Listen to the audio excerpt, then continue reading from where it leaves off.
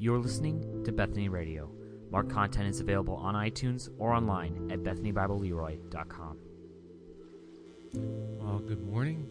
Good to have you braving the roads to come here and join us to worship. Thank you, worship team, again for leading us, even if it's on the side. Appreciate that. And great decorations to remind us if we needed it. I guess Walmart has already done that for us, but to remind us here why we're celebrating the risen Savior, not just a baby. He rose, he died, rose up as an adult, died, rose again, and lives now. So I'd invite you to turn in your scriptures to Mark one more time. Mark chapter 16. We're going to be looking at this passage at the end of Mark 9 through 20 in a way today, and I'm saying that. As you're turning there, I'm going to be reading from John 18:33. So I'm going to start with that, depending on where you want to go. If you want to turn a lot, you can go to John 18:33 or Mark 16 is where we'll be. We've got a picture. We can show that up here. We've got a picture from last week from Madeline. Where did she go? She's over here. And Madeline drew this of the Jesus rising. He has risen. Don't be afraid. And there's the women going to the tomb and wondering, I think it says in there, who's going to roll this away? And here's the angel sitting on top of the stone saying, do not be afraid. So thank you, Madeline, for turning that in. And kids, for your drawings. Appreciate that. Let me read from John 18. You'll see why in a little while, but let me go to John 18:33 before we look at this passage in particular. It says this, we're kind of going backwards here, Pilate and Jesus. Some of you from Truth Project will recognize this.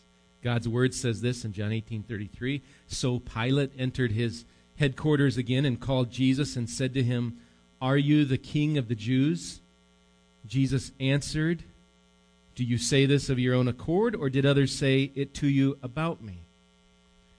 Pilate answered, "Am I a Jew? Your own nation and the chief priests have delivered you over to me. What have you done?" Jesus answered, "My kingdom is not of this world. If my kingdom were of this world, my servants would have been fighting, that I might not be delivered over to the Jews. But my kingdom is not from the world." Then Pilate said to him, "So you are a king?" Jesus answered, "You say that I am a king. For this purpose I was born, and for this purpose I have come into the world, to bear witness to the truth. Everyone who is of the truth listens to my voice." Pilate said to him, "What is truth?" Let me pray for our time together again. Lord, as we dive into some deeper material today, I pray that our assuredness of the Word of God before us, of the truth that we have that points to the true one, Jesus Christ, in whom is ultimate reality. Lord, I pray that we would not go astray here. You would guide my very words to speak truth. Guide us to hear truth today and to learn much as we look at this ending of Mark and we look forward to this Advent season and we look at the gift of Scripture that you've given us. Holy Spirit, we just pray your work on this day with those that have gathered. And I'm asking for my own heart as well, Lord. Change us. Give us eyes to see, again, your glory and the glorious truth before us. In Jesus' name, amen. We are going to be looking at the end passage here of Mark, and if you have an ESV, probably, I didn't look it up, NIV, NASB, you're going to see a line before we get to this passage that says some of the earliest manuscripts do not include 16:9 through 20. Be it wise or unwise, I'm seeking today, and there is no clock back there. So this is a good day for this to happen. I'm seeking to help us understand why that phrase is there in this ending of Mark. Some would say, in my experience, I think listening to others, would you preach this? I don't know if I'd preach that end of Mark. Some would, some wouldn't. I'm just going to go ahead and do this and look at this with you and see why is it disputed, what's going on here, and to try to help you understand what's going on. Some of you may have already researched this. You perhaps even can explain it better than I. It could be one of the oddest starts to our Advent season. We're going to look at the idea of textual criticism today, but we'll just trust the Lord that in His providential timing, that's where we're at. And I am thankful because I think it will lead into really a thankfulness for the Word that we have before us. I recognize today, as we look at Scripture, whenever we look at it and we say, well, what did certain texts of Scripture say? And looking at history, again, beyond just the words, but how did we get our Scriptures? There is potential here to cause some to question the Bible before you. Say, is this the Word? And I thought this, and he's saying this, and I just want to, my prayer today is in the end, we will look with greater faith and trust in the words that God has given us. We want to see God's Word as truly a good and gracious gift to us. So before we get into kind of explaining even that whole word that I just used, textual criticism, I want to lay a couple foundations here before we proceed. And I'm going to try to use my new fancy clicker. I have red light and I have arrows. So look at that. Here we go. Okay, so here's a foundation for us as we get into this. I hold to what our statement of faith holds, and this is an I kind of crunched it together on Scripture, what it holds in concerning Scripture. So before we even talk about where's the history of Scripture, where are we going, here's what I hold to, here's what we hold to as a church. It says this: all Scripture, the 66-book canon, is given by inspiration of God. It's breathed out by God. By which we mean that God superintended human authors so that using their individual human personalities, they composed and recorded without error His message to man in the words of the original autographs. Okay, what was originally written in those autographs, we believe this is God-inspired Scripture. It goes on to say, so I'm skipping a little bit not to read the whole thing. The Bible constitutes the only infallible rule of faith and practice, being fully sufficient for every human need and all that pertains to life and godliness. It goes on another place. The truth of Scripture always stands in judgment of men. Never do men stand in judgment of it. So we're going to do some evaluating. We're going to be looking today. But again, we want to be careful to be not us over the Scripture saying, yes, I determine it is true because I say it is. That's not it. It is true because God is true.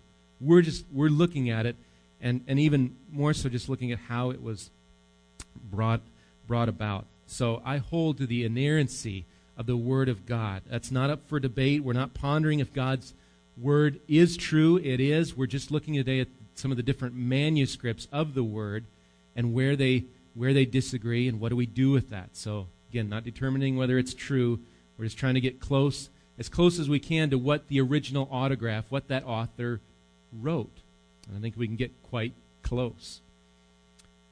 Second foundation, you have before you, in your lap, if you have a Bible before you, if you don't, there's in the chairs there, a reliable copy of Scripture.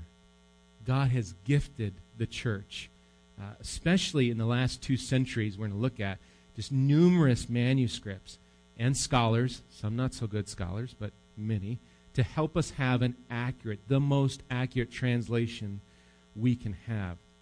So today, again, it's not a day to take our Bible. We're not ripping out chunks of our Bible. We're just examining kind of an overview manner of how our Bible came to be. And there's so many more streams. We're just going in one stream here. Number 3, I think is really important. You can't study this too much or be fearful in your study. We don't want to come to this and go, and which I can be prone to do. Here's someone that disagrees with the Bible. I don't want to read that. We can read, and you can research, and you can dive in, and because God can take it. And so we don't want to be fearful in our study of looking at something like this passage and going, oh boy, we want to just dive in. And God has given us gifts through the church, through archaeologists, and all these sorts of things to help us understand that. Again, today it can bring up some questions. It can be confusing. I'm not saying I'm going to present it. Hopefully it's clear, and I'm using PowerPoint today to try to help it be more clear as we look at this passage. But I encourage you, study it on your own. Don't be afraid to dive in or to look. Find some good materials. If you need help, talk to me. Some good books that you can look more into this. So let's do this. Let's read Mark 16:8. Hopefully you're there. I'm going to just pick up at 8.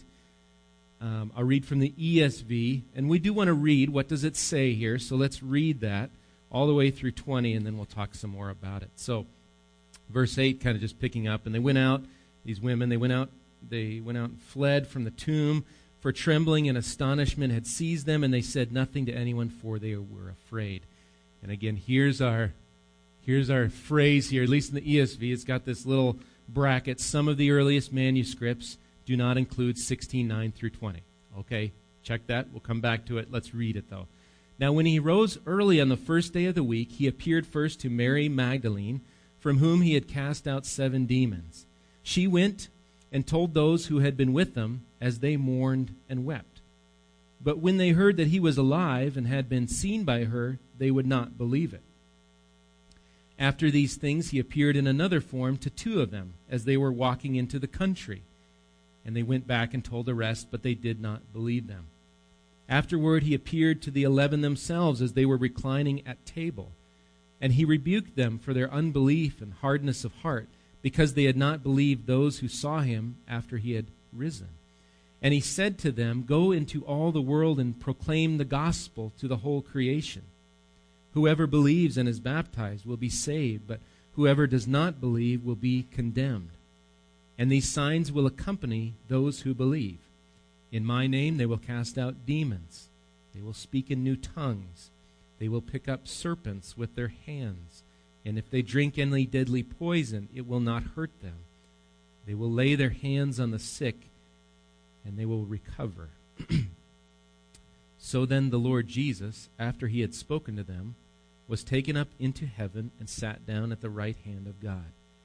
And they went out and preached everywhere, while the Lord worked with them and confirmed the message by accompanying signs. We're going to do some external thinking on this passage and on this particular phrase that you see before you here, that some of the manuscripts don't include. Well, what does this mean? What manuscripts, is at least the ESV, and however maybe you have it worded, the only one would be the King James. You wouldn't find this in there if that's what you're using, and we'll possibly explain that here as we go along. What manuscripts? Well, here's the manuscripts. How many manuscripts do we have? How many Greek texts are there? I saw in my reading 5,300 to 5,500. 5,500 manuscripts. Now, not all of them complete copies of the Word, but here and there, different places. It's kind of this Paul Wagner wrote a book on textual criticism that I'm going to quote from some here. He says of the approximately 5,500 extant.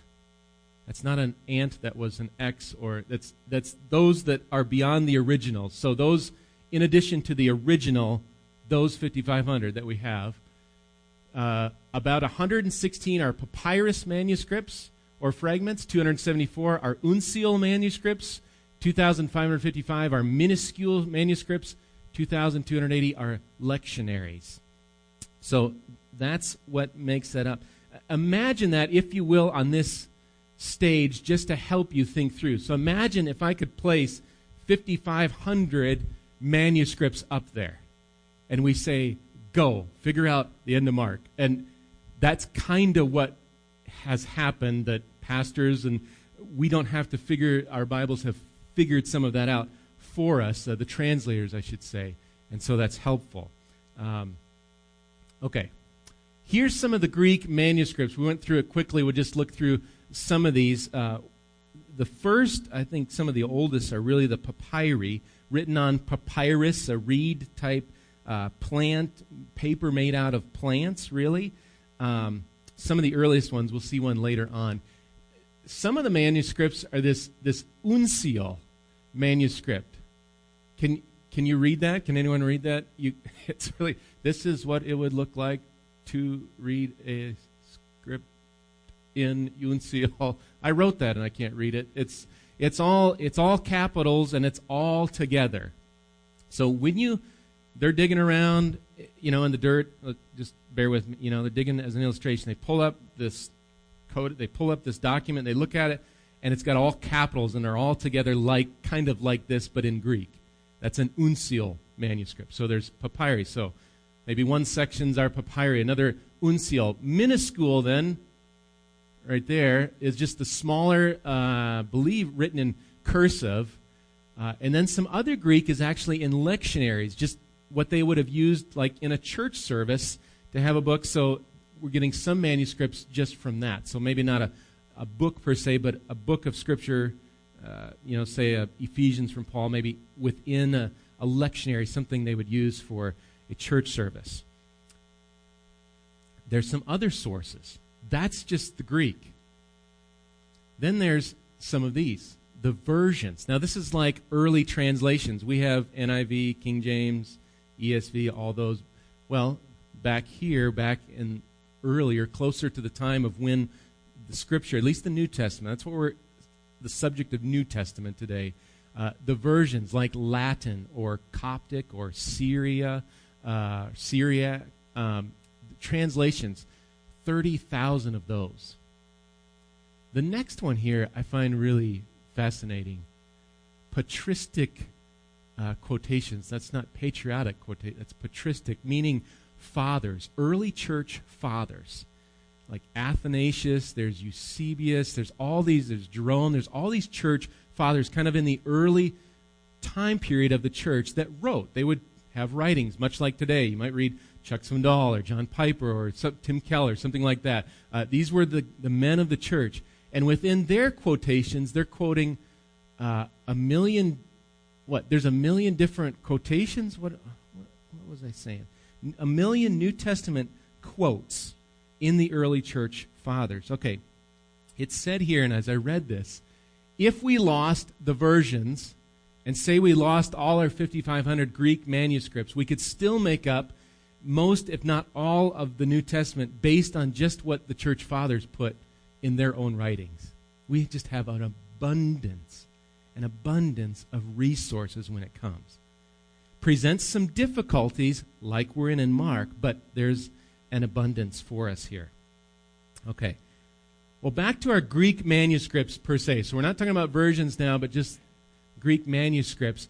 Even those manuscripts, think of our 5,500 here on the stage, they're in different textual families.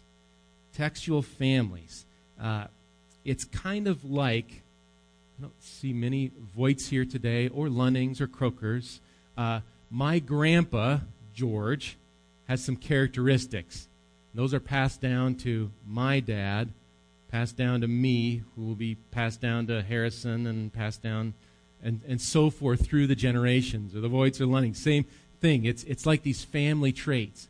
Well, there's these textual families in Greek that have certain traits that are passed down. Or you can look at a manuscript and say, for our illustration, it's related.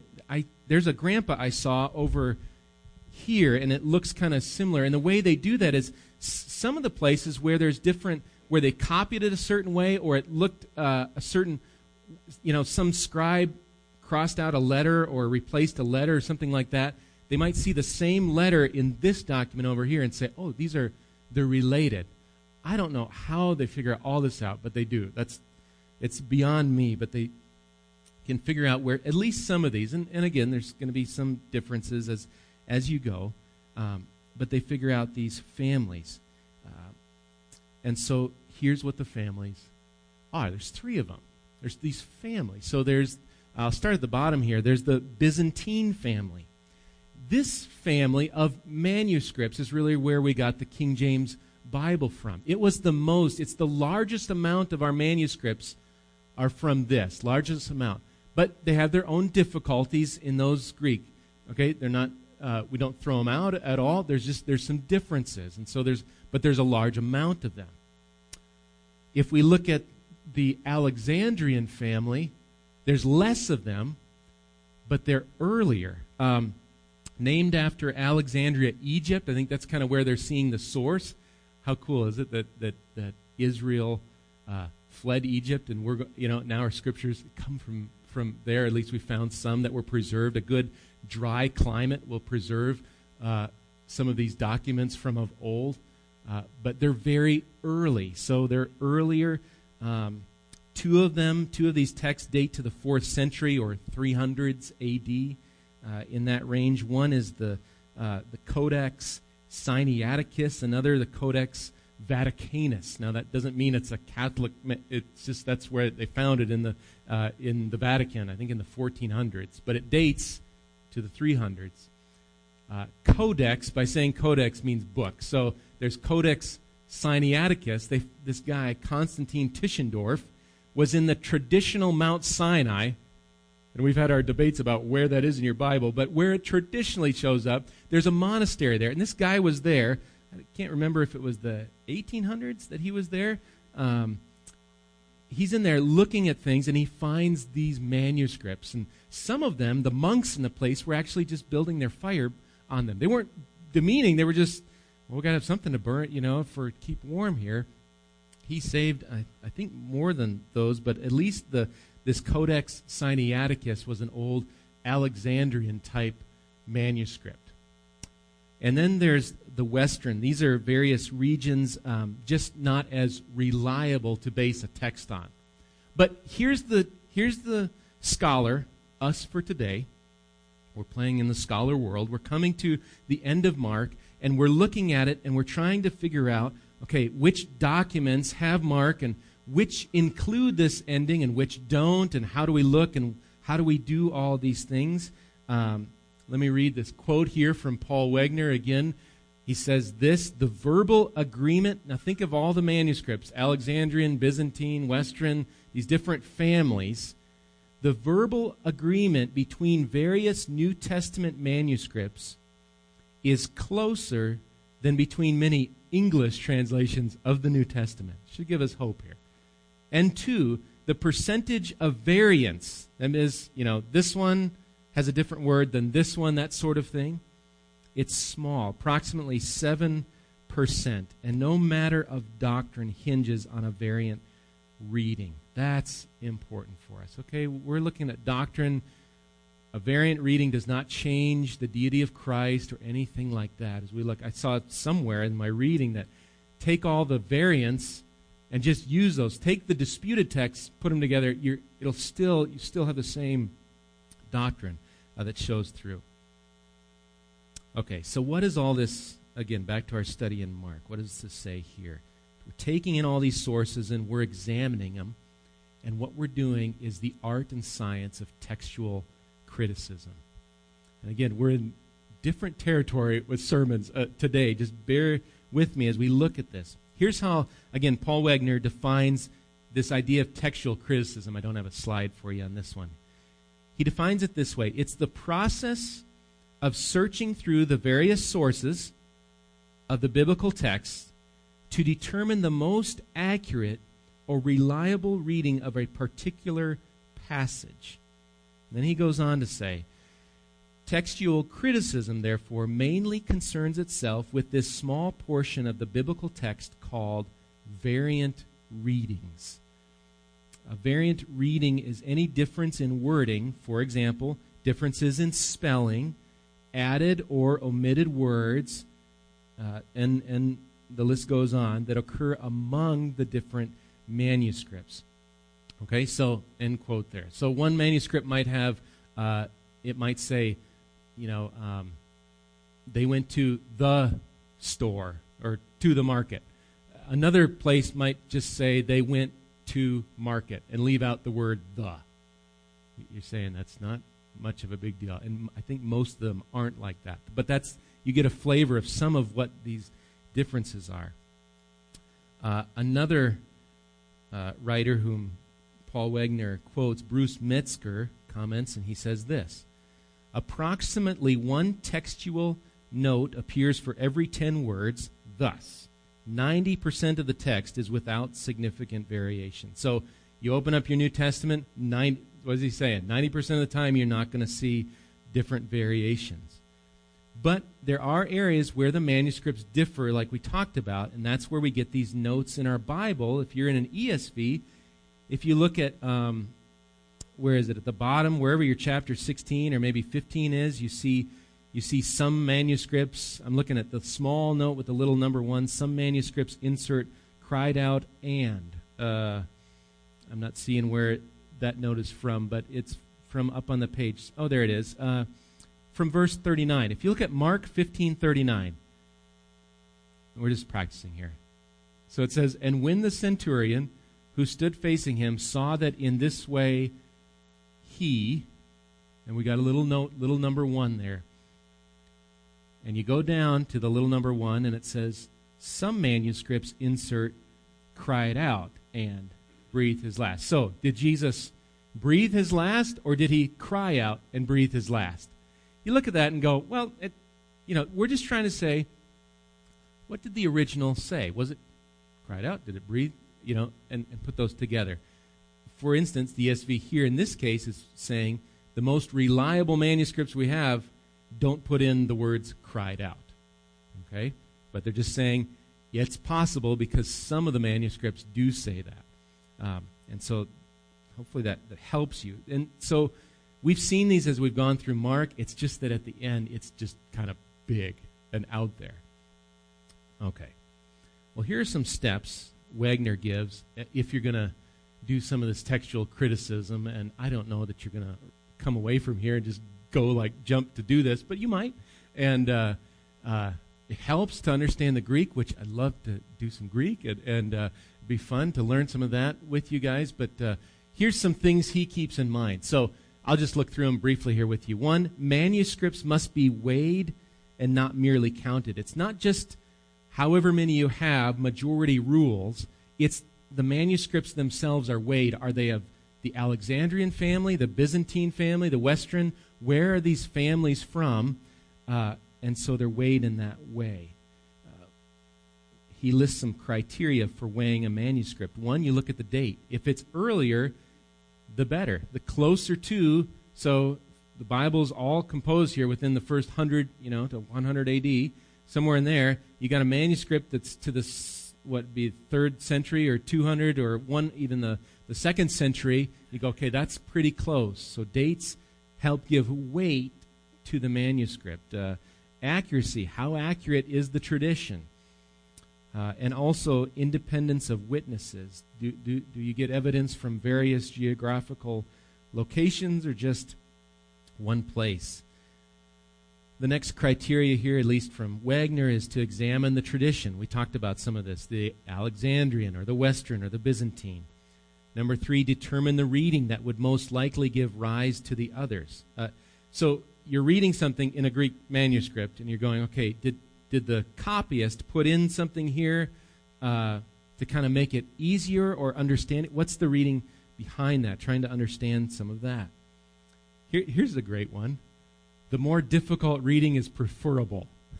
You would think we would sure like the more easier reading, but the difficult one, when you're doing this, is better. Why? Because probably what could have happened is the scribe's going along and going, oh, I don't like how that sounds, because that tends to put God in a bad light. So the scribe changes a word or something to change it. And so as you're looking and comparing these, you go, well, this one is harder to understand, but it's probably more accurate because the scribe didn't change it. See if you can understand. Now, here's an interesting quote. Yeah. Here's what it is. Think of these scribes copying these 5,500 manuscripts, and all of what we've lost already. But he says this: scribes who thought, scribes who thought were more dangerous than those who wished merely to be faithful in copying what lay before them. You want a scribe that does not think in this matter, because you want him to just go A, B, C, D. Okay, A, B, C, D. Not to say, well, that's the alphabet. I know where it, and to think through it. You want them just to take the copy and make another copy. And again, we don't have Canon copiers or Samsung or whatever. This is by hand getting through all these copies, which presents issues, but amazingly how God has preserved 5,500 and 1 million if you count the fathers and 30,000 of the versions and all these for us. Okay, back to our little list here. The shorter reading is generally preferable. Again, a longer reading, you might have a scribe saying, well, let me just add a little bit to explain what's going on. So the shorter is a little better. And then lastly, determine which reading is more appropriate in its context. And so this even, we'll see a little bit in Mark here in the context. So you're looking at, does this reading sound like Mark? Are there things in here that look like what he would say and that sort of thing? Again, it's not a perfect science. It's art and science for those that would do this. All right, so we ready to look at Mark? I'll be rather brief. We're not going to be long here. There's our quote. And now the fun begins. So now you've learned. We've learned Alexandrian, Western, and Byzantine. I don't claim to know every symbol up here. That's why the ones in blue are linked, so you put your finger on them, and it tells you. And so that's helpful. I can't do that here, so I'm going off memory on some of these. But here's how it starts. So here's verse 8, and it says, omit verses 9 through 20. So this is, if you're looking at a Greek text, the Greek is up here, and this little apparatus is below. And it's telling you, okay, here's what's going on with this verse. And so as you read it, they put an A here, which means they're pretty sure. If there was a letter C there, they're not so sure. You put a letter A, they're pretty sure that their first to omit these verses is pretty certain. We're pretty certain these verses should not be included. But they include them because of other things, even antiquity, history, and other documents do include them. But they're omitted here. One symbol here is this Sinaiticus. It's what kind of looks like an X. It's a Hebrew letter for Aleph. And then B, this is that Vaticanus. So two of these older Alexandrian type documents do not have this longer ending in them, nor does 304. I looked that up and I can't remember. Here's a version, the Syriac or Coptic or Armenian. I can't remember that one. Here's a church father, Eusebius, Epiphanius. Okay, I won't pronounce that one. Jerome, I can pronounce. All right. All these say, no, we don't think there's verses 9 through 20. Then it gets kind of confusing, because then here the next one, some add a shorter ending only. They don't do a longer ending, there's just a shorter ending only. So these marks separate. Some add a shorter ending and verses 9 through 20. It's these here through there. Some add 9 through 20 with a critical note. I think that's those that would say, we're going to add it, but we're not really sure we should. And then at the end, adding verses 9 through 20, then you've got some other different Greek manuscripts here with long addition, and it kind of goes through here. All these numbers represent different manuscripts. So they're numbers like 1006. It's a manuscript. I think it's in the families of manuscripts. No, these are the minuscules. Yeah, I can remember some of this. So here's BYZ, Byzantine. Here we have some of there, and on down.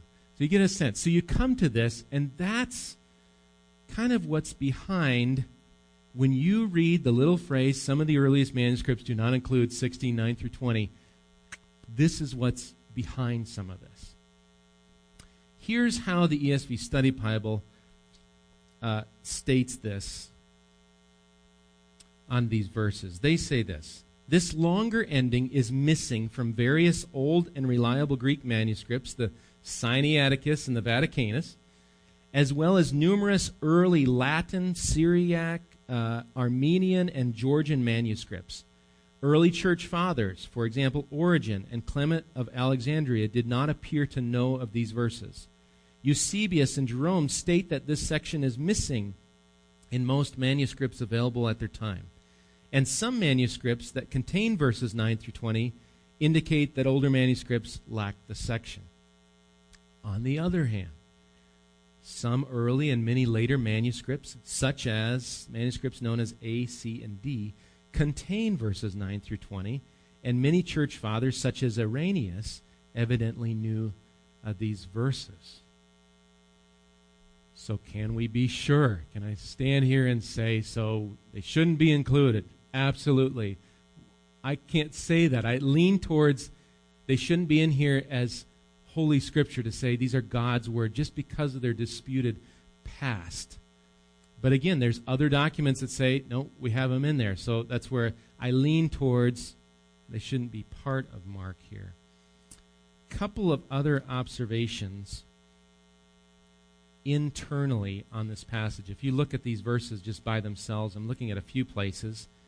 I'm looking at verse 9 in Mark 16, where it says, now when he rose early on the first day of the week, again, this fellow that wrote this book on textual criticism, Paul Wegner, points out here that that phrase in your verse 9, the first day of the week, is spelled differently than if you look back at chapter 16, verse 2. Remember the women came very early on the first day of the week? There's some spelling differences, and I think you could look at that and say, well, if it's the same writer, if Mark wrote this 9 through 20, shouldn't they be the same? Now, you could say, well, he changed it up. He was different. Sure. You could say that. But that might be one area. Just looking internally again, look at Mary Magdalene here and how she's described. It's Mary Magdalene from whom he had cast out 7 demons. To me, it's almost introducing Mary again. Now, she's already been introduced. We've seen her at the cross in 15, verse 40. We see her again at 16, verse 1. And now it comes up that she's the one that Jesus had cast out 7 demons from. So internally, you kind of go, I don't know if that's to be there. Thinking about the snakes and holding serpents. We do see Paul being bit by a snake after being shipwrecked on the island of Malta. But I don't think we see any other mention of handling snakes or drinking deadly poison. Now, one writer, and again, I'm saying I'm not in the 100% boat, but near it. One writer said, well, if you look at it kind of symbolically, I think he was talking about drinking deadly heresy. So a true believer won't drink deadly heresy like they won't drink poison and be harmed. Maybe you could kind of work that in somehow there. Again, most helpfully, I think what we need to look at in this section is to say much of what is written here. And if you have a reference Bible, if you have a Bible that has a bunch of references, you will see a bunch. I think because the thoughts here and what's going on here are found in other places of Scripture. And I didn't bring that out for you today, but there's lots of other places where we see similar things. The Great Commission in Matthew 28, not attested, not up for debate. It's there. At least I didn't look for sure, but I don't think there's any textual criticism dealing with that particular place where we do see it here in Mark. Again, no doctrine is hinged on this passage, and like I said, much of it we can find elsewhere. Here's maybe a reassuring quote from Sir Frederick Kenyon. He says it is reassuring at the end, as we're studying this, to find that the general result of all these discoveries, all these, I think we're talking about manuscript discoveries, and all this study is to strengthen the proof of the authenticity of the Scriptures and our conviction that we have in our hands in substantial integrity the veritable Word of God. Here's what I find most helpful in our discussion on textual criticism. I hope you see this. The church could look at this section and, like the Wizard of Oz, if you've seen that, be like the wizard behind the curtain, remember? And he's like, I forget what he says, this is the Wizard of Oz. And the curtain, little Toto, I think, finds this guy back there, and the curtain kind of swings open so Dorothy and her friends see this guy, and he says, don't pay attention to the man behind the curtain. We could look at Scripture and say, well, just don't look at that. the Scriptures have not done that. They've given you, ESV, other versions are giving you help within to say, okay, some of these have some different manuscript places that we're looking at. In other words, they're transparent about the issues out there. It's not like, well, don't look at that. It's look at it. Go ahead and look at all 5,500, and I think if you took the time, you could find them online and look at them. You can search images and find different papyri and uncials and read to your heart's content, try to figure it out. But it's there for you to search. It's not hidden. And I find that as wonderful for our study. It's not a hidden like, oh, we hope we hope Christians never find that part. We found it, we're searching, and again, the goal is not to adjust Scripture, change doctrine. Is God true or untrue? The goal is, can we get back as close as we can to those original autographs penned by, in our case here, Mark himself. Did Mark write this? Okay? We've looked at it throughout chapter 16.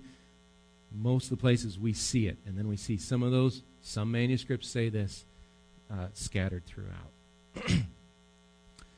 Well, let me transition a little bit, and hopefully I have not aired you in any wrong way, and I would encourage you, if you find questions, ask me. I'm no expert on this, but I can try and help you or point you, and I encourage your own search of it if it kind of just goes, I have not heard this before, and let's communicate about that. Let's transition just a little bit, though, as we think about, we're still on the idea of Scripture. And again, I'm thankful there's no clock. Don't look at your watch. To think about God's Word, and I'll be brief here, but how He has preserved this Word for us.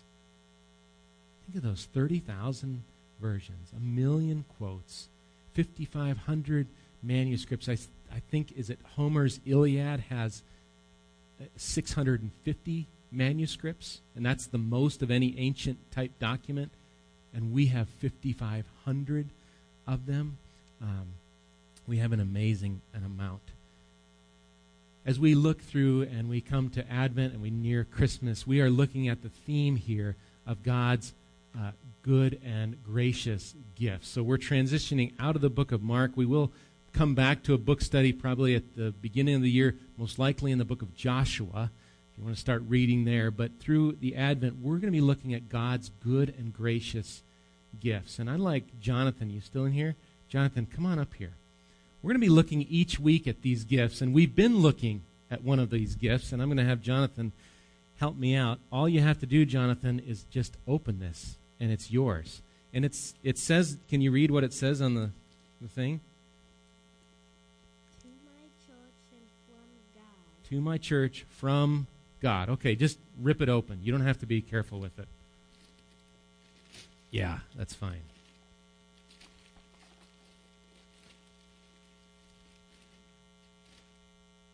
Yeah, you can let it drop. It's okay.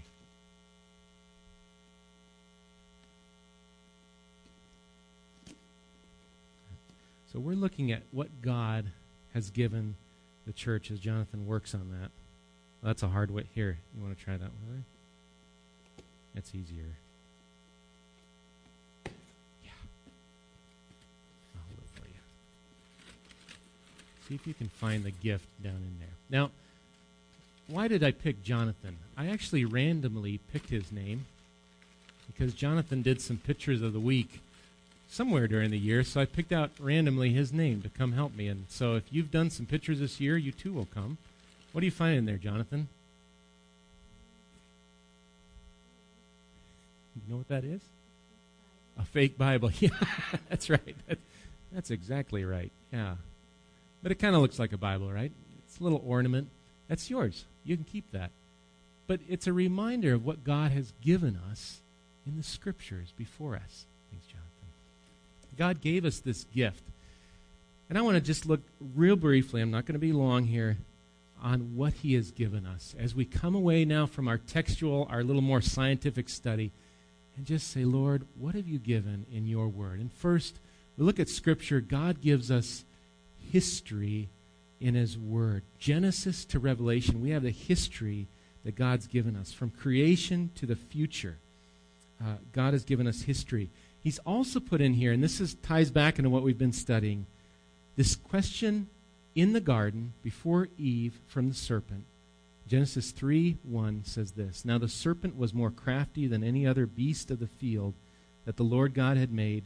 He said to the woman, 'Did God actually say, you shall not eat of any tree in the garden?'" I'm glad God put that history in the Word. Because when we come to an area like textual criticism, where you start looking at, is the New Testament reliable? Can I trust it? These sorts of things, what does Satan, I think, love to do? Yep, you better doubt. You better look. At least works on me that way. And I come to this verse in Genesis 3 and go, I know history. And I know the serpent came to Eve and said, "Did God really say?" And I think that is the lie before us as we look at even this ending of Mark. Did God really say? No, we have manuscripts. We trust in a true God that he did really say. R.C. Sproul says this, "Ultimately, we believe the Bible to be inerrant, it's without error, because it comes from God himself. It is unthinkable to contemplate that God might be capable of error. Therefore, his word cannot possibly contain errors. This is our faith. We can trust the Bible because we can trust, again, not man, we can trust the Bible because we can trust God."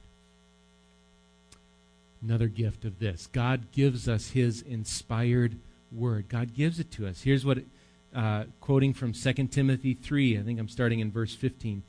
Paul says this to Timothy, "But as for you, continue in what you have learned and have firmly believed, knowing from whom you learned it, and how from childhood you have been acquainted with the sacred writings,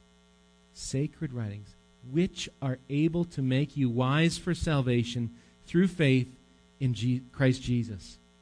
All Scripture is breathed out by God," our statement of faith would say inspired, "and profitable for teaching, for reproof, for correction, and for training in righteousness, that the man of God may be complete, equipped for every good work." He's given us his inspired word. Just in case you think that just means the Old Testament, it's Peter also who refers to Paul's writings as Scripture, all Scripture. Number 3, God gives us his word through the prophets of old and the apostles of Jesus. God gives us through prophets, through the apostles. 1 Thessalonians 2:13 says, Paul says, "And we also thank God constantly for this, that when you received the word of God, which you heard from us, you accepted it not as the word of men, but as what it really is, the word of God, which is at work in you believers." Number 4, God gives us his lasting word. Let me read a couple verses for you. We're going to look at one, real brief. Matthew 5:17 through 18. Jesus says, "Do not think that I have come to abolish the law or the prophets," the Old Testament. "I have not come to abolish them, but to fulfill them. For truly I say to you, until heaven and earth pass away, not an iota, not a dot will pass from the law until all is accomplished." And then, if you will, just go to Mark 13:31. We've seen this before. If you're still in Mark 13:31.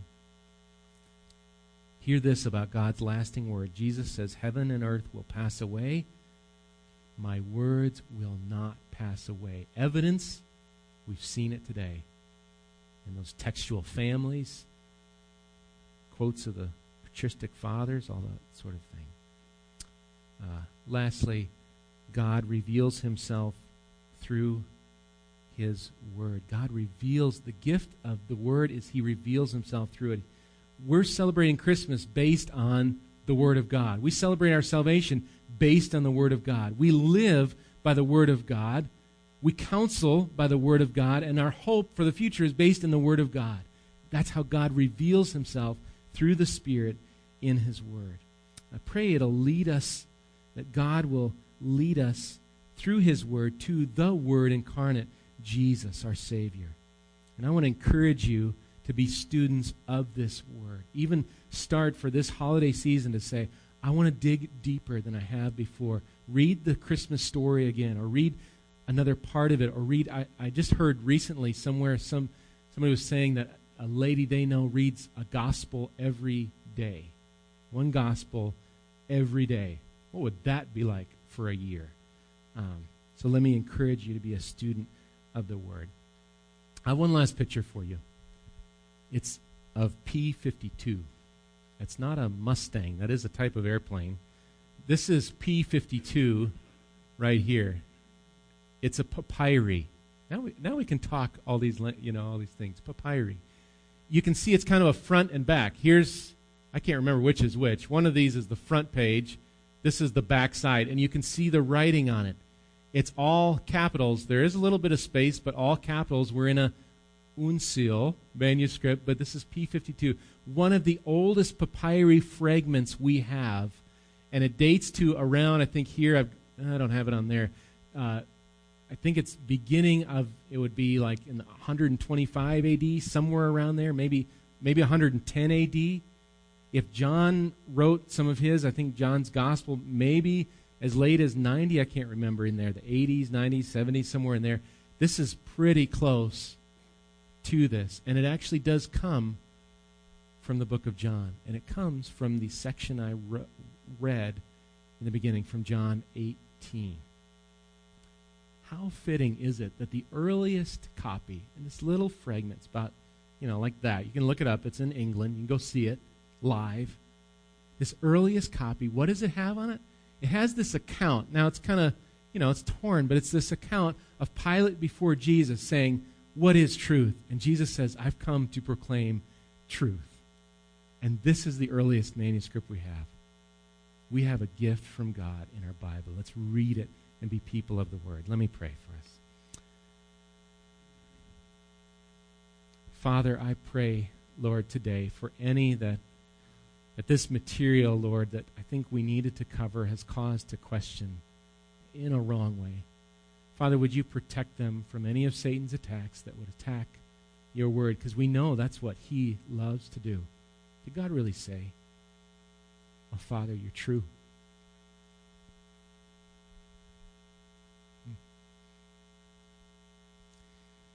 You've proved yourself over and over. Thank you for your truth. Father, I pray that we would take, some of us have probably 5 copies, 10 copies of the Bible in our home. Lord, some of us need to read it more. Lord, I just pray there's not guilt here, but that you would just cause us to read it, not out of a guilt or a I have to, but out of a joy to know our Savior. It's how we know salvation. It's how we know this world. It's how we're to operate in this place. And so I pray, Lord, you would guide us to be men and women in this church that we're known at Bethany, not for pride's sake, not for anything like that, but we're known that they're people of the Word. When they speak, it's like they just talk about the Word. Lord, I'm praying that for my heart, for our hearts, and that you would lead us in that. Thank you for your preservation, your gracious gift to us.